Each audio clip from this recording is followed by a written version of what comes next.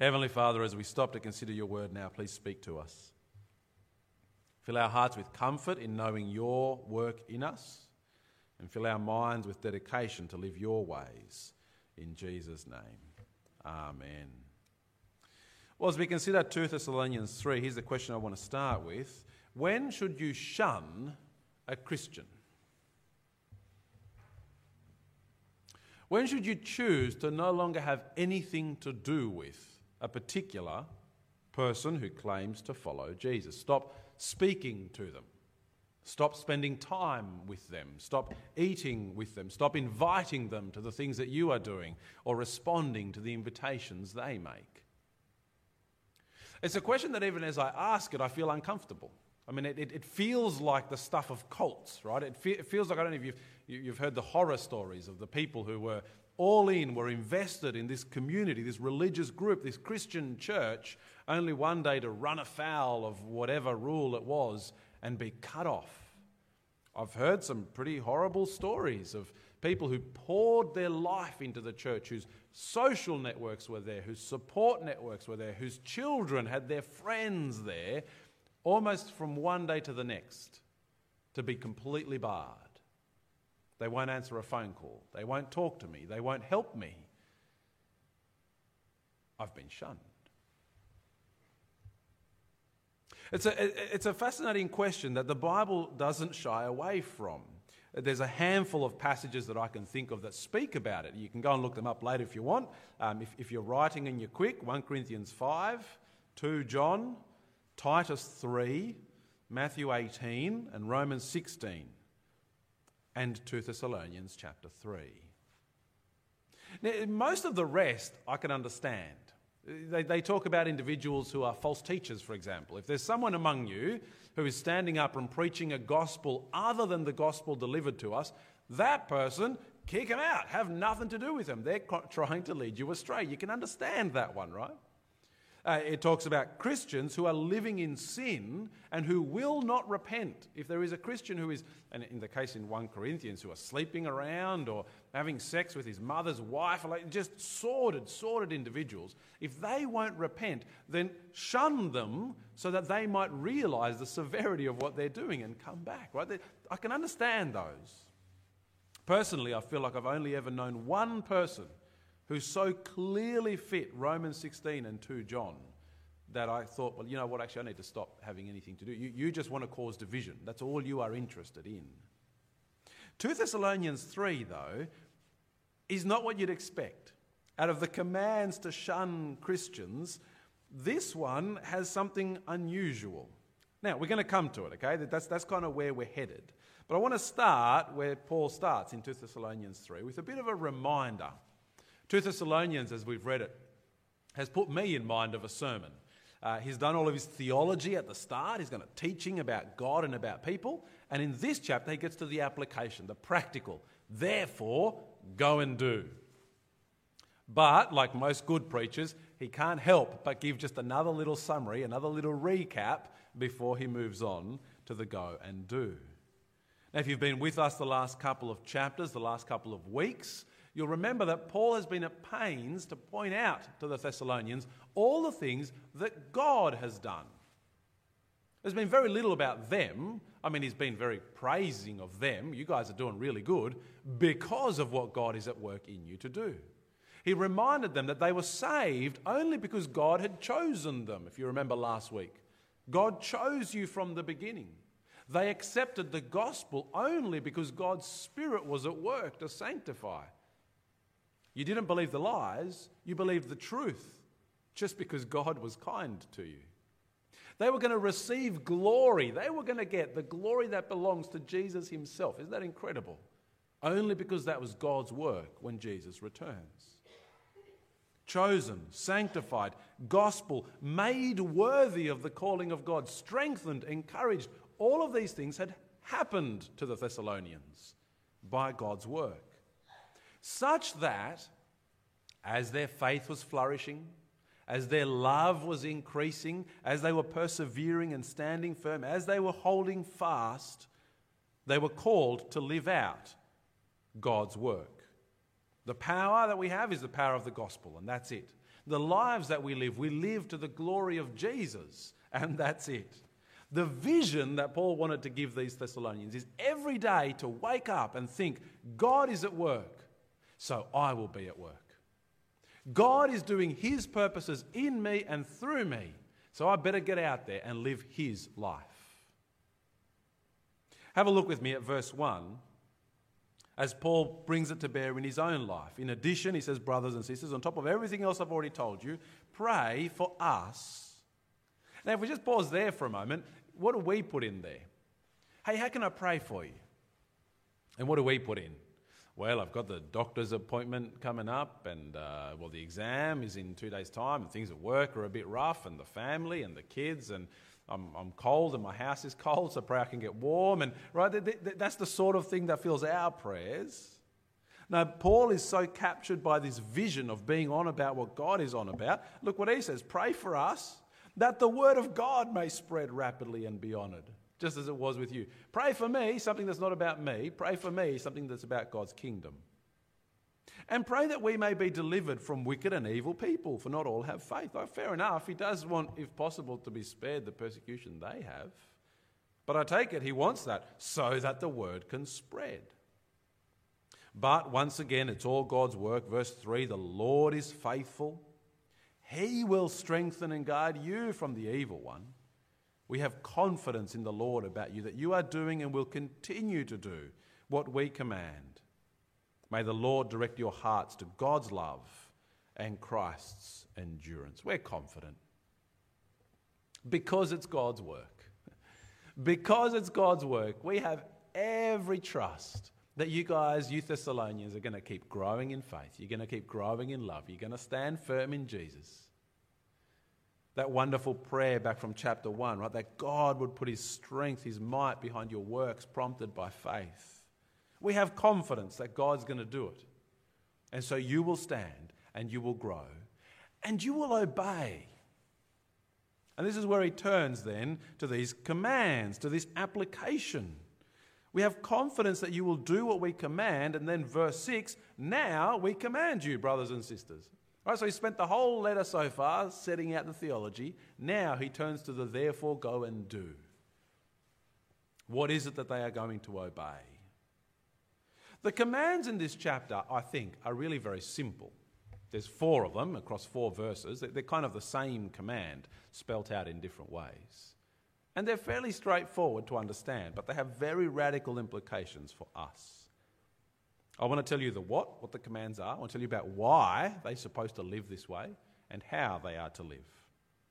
Have a look with me at the commands first of all. Verse 6, now we command you, brothers and sisters, in the name of our Lord Jesus Christ, to keep away from every brother and sister who is idle and does not live according to the tradition received from us. Not quite what you'd expect, is it? Shun, keep away from, have nothing to do with Christians, brothers and sisters. I mean, who are false teachers? Yes. Who are lost in sin? Yes. Who are causing division? Yes. No, who are idle.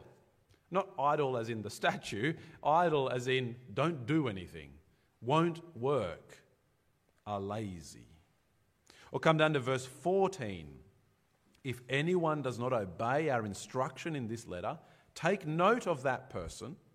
Don't associate with him so that he may be ashamed.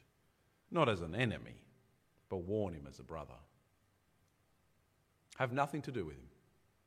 Warn them that their behaviour is unacceptable in the way you relate to them. Right? So if anyone is being idle, shun them. Therefore, verse 10, in fact, when we were with you, this is what we commanded you. If anyone isn't willing to work, he should not eat. Or verse 12. We command and exhort such people, the idle people by the Lord Jesus Christ, to work quietly and provide for themselves. Do not grow weary in doing good. That's a simple command, isn't it? Work. Oh, and if there are those among you who won't, then make sure that they know that that's not okay. Be like me, Paul says. Verse 7, listen to the example he set for them. You yourselves know how you should imitate us. We were not idle among you. We didn't eat anyone's food free of charge. Instead, we laboured and toiled, working night and day, so that we would not be a burden to any of you. It's not that we don't have the right to support, but we did it to make ourselves an example to you, so that you would imitate us.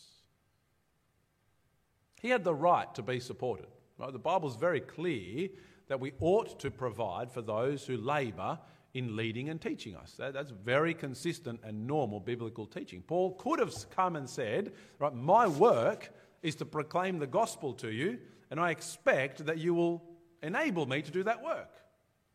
But he said, on purpose, we didn't ask that of you, because we wanted to be an example to you of working really hard, of providing for yourself. I wonder if it was a specific issue for the Thessalonians. Because in 1 Thessalonians, he kind of picks up on this idea as well. I wonder if there were a bunch of people in this church who were just lazing around. Maybe it was related to Jesus coming back again. It could, I mean, you can imagine it, right? Hey, Jesus is coming back tomorrow. Why would I bother going to all of the effort? I've got to get my resume put together. I've got to go to job interviews.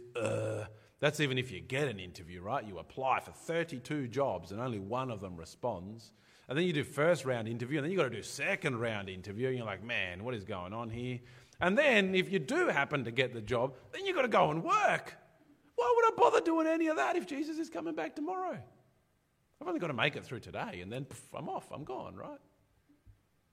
It's happened all through history. In the late 80s, there was the South Korean Dami mission. There was another one of these. Jesus is about to come back, and we've predicted the time and date. And South Korea made it illegal to belong to this group because so many people were quitting their jobs. Like, it got to the point where the government had to intervene and make it illegal because of the impact it was having on the economy, that so many people were just like, Jesus is coming back, why bother working? Maybe, we don't know for sure. But it's a very clear command, isn't it? Don't be idle, work. Now, let's just be clear for a moment here. I don't think that he's talking to people who are disabled, that is, people who are unable to work. He's also not talking to people who want to work, but there is no work available for them. Right? These are people who have the right mindset, the right attitude. They are willing to work. The problem is with those who could and who should, but who will not. We need to be careful, but we also need to be honest. It's very easy to paper over sinful motivations.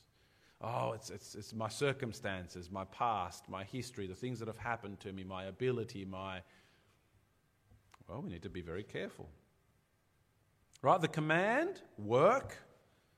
And if there are those among you who will not, help them see their sin. Why? Why is Paul so concerned about them working? Come and have a look at verse 11. I've got 4 reasons why he issues these commands. Verse 11, the first one is because idleness leads to being a busybody. Verse 11, we hear that there are some among you who are idle. They are not busy, but busybodies. This is a good turn of phrase, isn't it? They're not busy, but busybodies. When you're not working, you've got time. And what happens when you've got time? You get bored. What happens when you get bored? You just start poking your nose in. You start meddling. You start interfering. You start wanting to backseat drive everyone else's life. Don't do that. Don't be a busybody. That's the first reason why. Second reason why. You should work so that you can eat. Verse 10. When we were with you, this is what we commanded you. If anyone isn't willing to work, he should not eat. Don't feed him. Verse 12. We command and exhort such people by the Lord Jesus Christ to work quietly and provide for themselves. There's something to this idea of providing for yourself, being responsible for who you are and your own livelihood. Again, not talking about those who are unable to, for whatever cause, but those who just are happy to bludge. I mean, we've got a word for it, right? We call them bludgers. Sometimes it's a good word in our culture. Most of the time it's not. The problem for us is that we've disconnected work from the function of living. In Australia, I haven't looked up the statistics, but I don't believe there are many people who starve to death. I don't know that there are many, right? If you're at the very, very, very bottom of society and you're homeless and outcast and you find yourself in trouble, at the end of the day, a hospital will take you in and feed you. And we have safety nets at the very bottom of society that provide. Our problem is that money has now become about wealth rather than about providing for yourself day to day. It's about creating a standard and a style of living rather than about being able to live. We've disconnected work from food. But here it is, right? Very straightforward. Don't enable the person who won't work. If they won't work, let them not eat. We'll come back to this idea a little bit more in a minute. Third reason why is so that you're not a burden to other people. Verse 8, again, we didn't work so that we would not be a burden to any of you. Now, there are times when it's appropriate to be a burden on others. My children are a burden on me. And that's appropriate. That's right. I provide for my children. I provide for my wife, right? That's a right thing to do. But it would be a wrong thing if I didn't provide for any of them and all of us together just mooched off whoever we could. And fourthly, then, is to shame people into action. Why would we cut them off so that they would see their mistake, so that they may be ashamed and come back? What are we to do? Work quietly and help those around us who won't to see their sin, particularly brothers and sisters in Christ. Okay, I think this is instruction within the church. This isn't a case of you see a beggar in the street, you say, well, actually, 2 Thessalonians 3 tells me I should stop talking to you and walk off. Right? That's not what it's talking about. There's other passages that deal with how we look after the needy. No, we are to work and we are to help our brothers and sisters in Christ to see when they are wrong. Why? Provide for ourselves so that we can eat, to help them see their mistake. How are we supposed to do it? Well, you're supposed to get on with it. Do it quietly. We command, verse 12, and exhort such people, work quietly, provide for themselves. 1 Thessalonians 4 puts it this way. In fact, 1 Thessalonians 4 and verse 10, we encourage you, brothers and sisters, to do this even more, right? To make it your ambition, the NIV used to translate. Make it your ambition to seek to lead a quiet life, to mind your own business, to work with your own hands as we commanded you, so that you may behave properly in the presence of outsiders and not be dependent on anyone. How are you supposed to do it? Head down, get on with it. Doesn't need a fanfare, doesn't need to be splashy and big and special. Make it your ambition to lead a quiet life. Almost sounds like a juxtaposition, doesn't it? Aim to just be okay. To get on with it, to work with your hands, to do what you need to provide. The gospel of the Lord Jesus changes our living patterns. It teaches us how to live God's way, and that includes valuing work rightly. Because you can value work too much or too little. I take it for the Thessalonians, their problem was that they valued work too little. Right? It's just a thing, we can choose to not do it, right? We don't need to, Jesus is coming back. I don't think that's the problem for most of us. Look, you might be sitting there today and feeling convicted by this word from God, and if that's the case, then please act on it. And perhaps there are some among us who are more prone to not working. I don't really want to point fingers at people, but right, young adults who are just perfectly happy to mooch off their parents. And that feels uncomfortable to me. There are dole bludgers, right? There are those who are like, oh, the government's going to give me money. Why would I bother working? Now, again, I'm all for safety nets. I'm all for government assistance for those who need it while they're working out their lives. I'm saying it's a bad thing. But to be someone who doesn't work, who could work, seems to run against this. Perhaps even for some of us, it might be reflected in us passing up work because we're waiting for the right job. If this isn't the job that's going to help my career progress, if this isn't where I'm trained or where I'm skilled, if this isn't a job that's going to give me satisfaction and meaning and joy in life, I mean, how much are we loading on our work at that point? To expect work to make me happy? No, work keeps me fed. Now, I think for most of us, the problem is the opposite one. We make too much of work. It becomes everything. We expect of our jobs the sorts of things that Jesus gives. I want satisfaction. I want to feel like I'm changing the world in my job. I want to feel like I'm doing good. I want to progress into something that's going to bring me into glory. It's like, no, Jesus does those things. Your work feeds you. I want to illustrate, if I can, with children. You might not have children, that's okay, but I think the illustration will still work.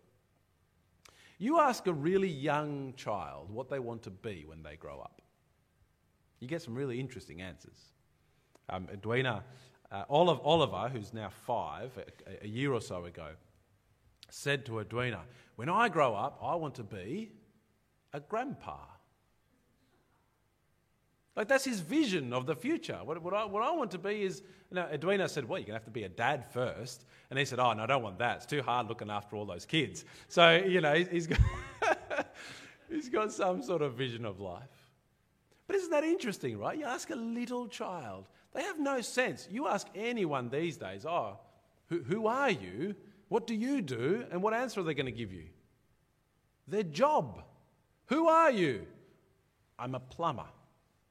I'm a teacher, I'm a government worker, I'm a doctor, I'm a lawyer, I'm an electrician, I'm a retailer, I'm art. No, you don't. That's what you do. That's your job. That's not who you are. And yet somehow our culture from so little, because you ask Eleanor or Sophia, who are 7 and 9, what they want to be, and already they will say a teacher, an artist, a doctor, they've caught it. This vision that our work is who we are is a real problem, and it's so imbued in our culture that we can't even see it.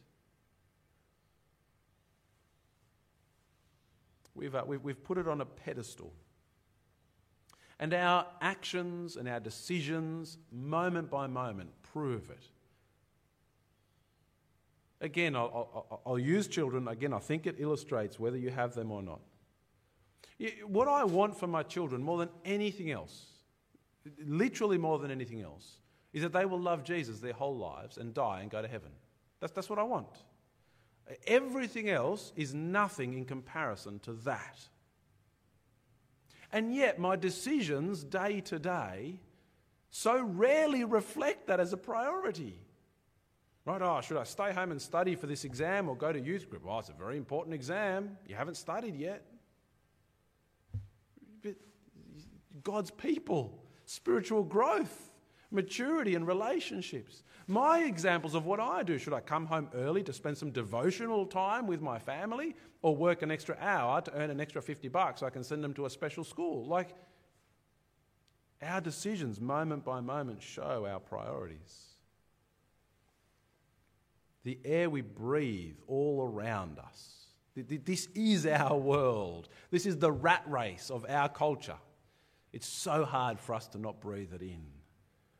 I mean, even our social pecking order is determined by what job you do, right? You walk into a room with 2 people there who you've never met before, and you hear which job they both do, and I can pretty much guarantee which one you will think more highly of.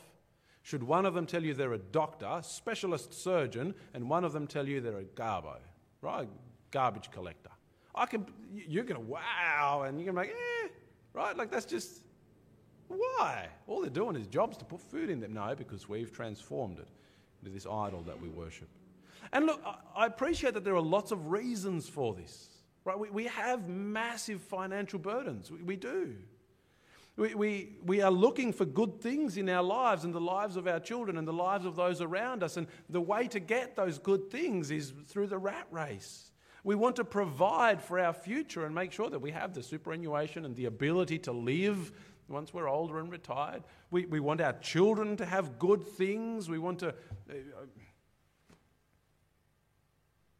But it's so easy in all of that, isn't it, to forget why we're here. Why are you still on this planet? To grow your bank balance? To pay off your mortgage? To retire and play golf? No. Not even to leave good things to your children or to your friends. That's not why you're here. You're still here because Jesus still needs to be glorified in this world. Because the gospel still needs to be spoken to more people. Because God is still working in you. I wonder if I could ask you a couple of diagnostic questions to help you process where you sit with this. I haven't written them on. Yeah, they're not on your outline, so I've got 1, 2, 3, 4. I've got 5, so one of them may stand out to you as we go. Maybe you can write it down. The first one, really, is the simple one. Are you willing to work? That kind of comes to the heart of this. Are you idle? Well, then you need to go and do business with God. Here's question number 2. How often do you suffer spiritually because of work? Now, that can take all sorts of different forms. Right? Maybe you've missed gathering with God's people. Your midweek Bible study, your church meeting, even just a social gathering because of work. And by work here, I'd include a broad range of things, right? You might be a full-time student and studying is your work, okay? So maybe you were worried and you didn't pray. I think there's suffering spiritually because of work. Maybe you skipped your own planned devotional time. I just don't have time today. I'm not in the right brain space today. I'm not. Or perhaps you just couldn't serve others when you ought to have. That's suffering spiritually. How often do you suffer spiritually because of work? I think that might help to show some priorities. Question number 3. How often is I'm busy or I'm tired from busyness an excuse? Could be an excuse for all sorts of things, particularly Christian things, particularly the things of God. I'd love to have a cup of tea with you and share the gospel, but I'm busy. I'd love to serve, but I'm tired. Question number 4. When was the last time you considered your work an avenue for godliness? When was the last time you got up in the morning, you thought to yourself, I'm going to work today, and that's another chance to go and show Jesus? Again, if just that was our mindset every day, wouldn't it transform what we do? I'm going to work today because I've got to work, because I'm hungry, right? So that's good, I've got to go and work. But as I go, I don't forget that the reason I'm on earth is to glorify Him. So I'm going there to glorify Him. Let's go. Question number 5. When was the last time that your work suffered for Jesus' sake? I think it's very easy for Jesus to suffer for our work's sake. When was the last time your work suffered for Jesus' sake? And I'll tell you what, if it all flows one way, if it's only ever flowing towards work, then we need to reassess our priorities. Look, I don't have a solution, right? I'm not up here today telling you that you've got to quit your job because your job is too demanding. I don't know is the answer. Your circumstances are so different to mine and to each other's. But what I want to encourage you is to kind of work back up the chain. Okay, I need a job because whatever, right? I've got these financial pressures. I've got a family to care for. I have to be responsible and prudent. And those are right things, so I need a job. But I'll tell you what, it is better to be godly and homeless. Better to be godly and bored and not have the wealth to entertain yourself. It's better to be godly and uneducated even than it is to be rich and a pagan.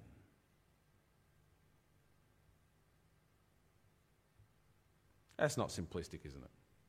Removing materialism from our hearts is not easy.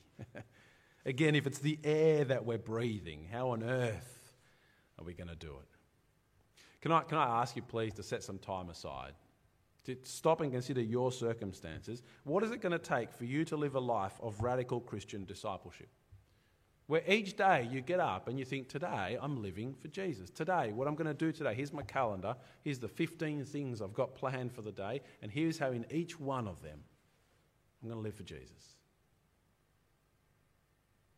We need, really, for a task this size, we need God, don't we? We need the God of peace to give us his peace. We need the God of power to set his might behind us. We need, well, what we've read everything else, haven't we? God to be at work.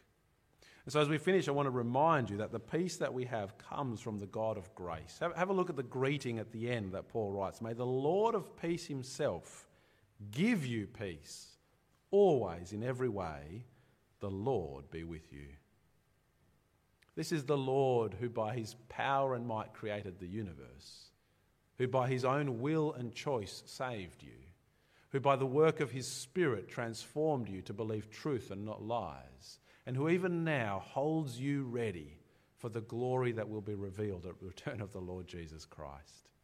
So if you're feeling burdened by this task, remember, this is the Lord who is for you.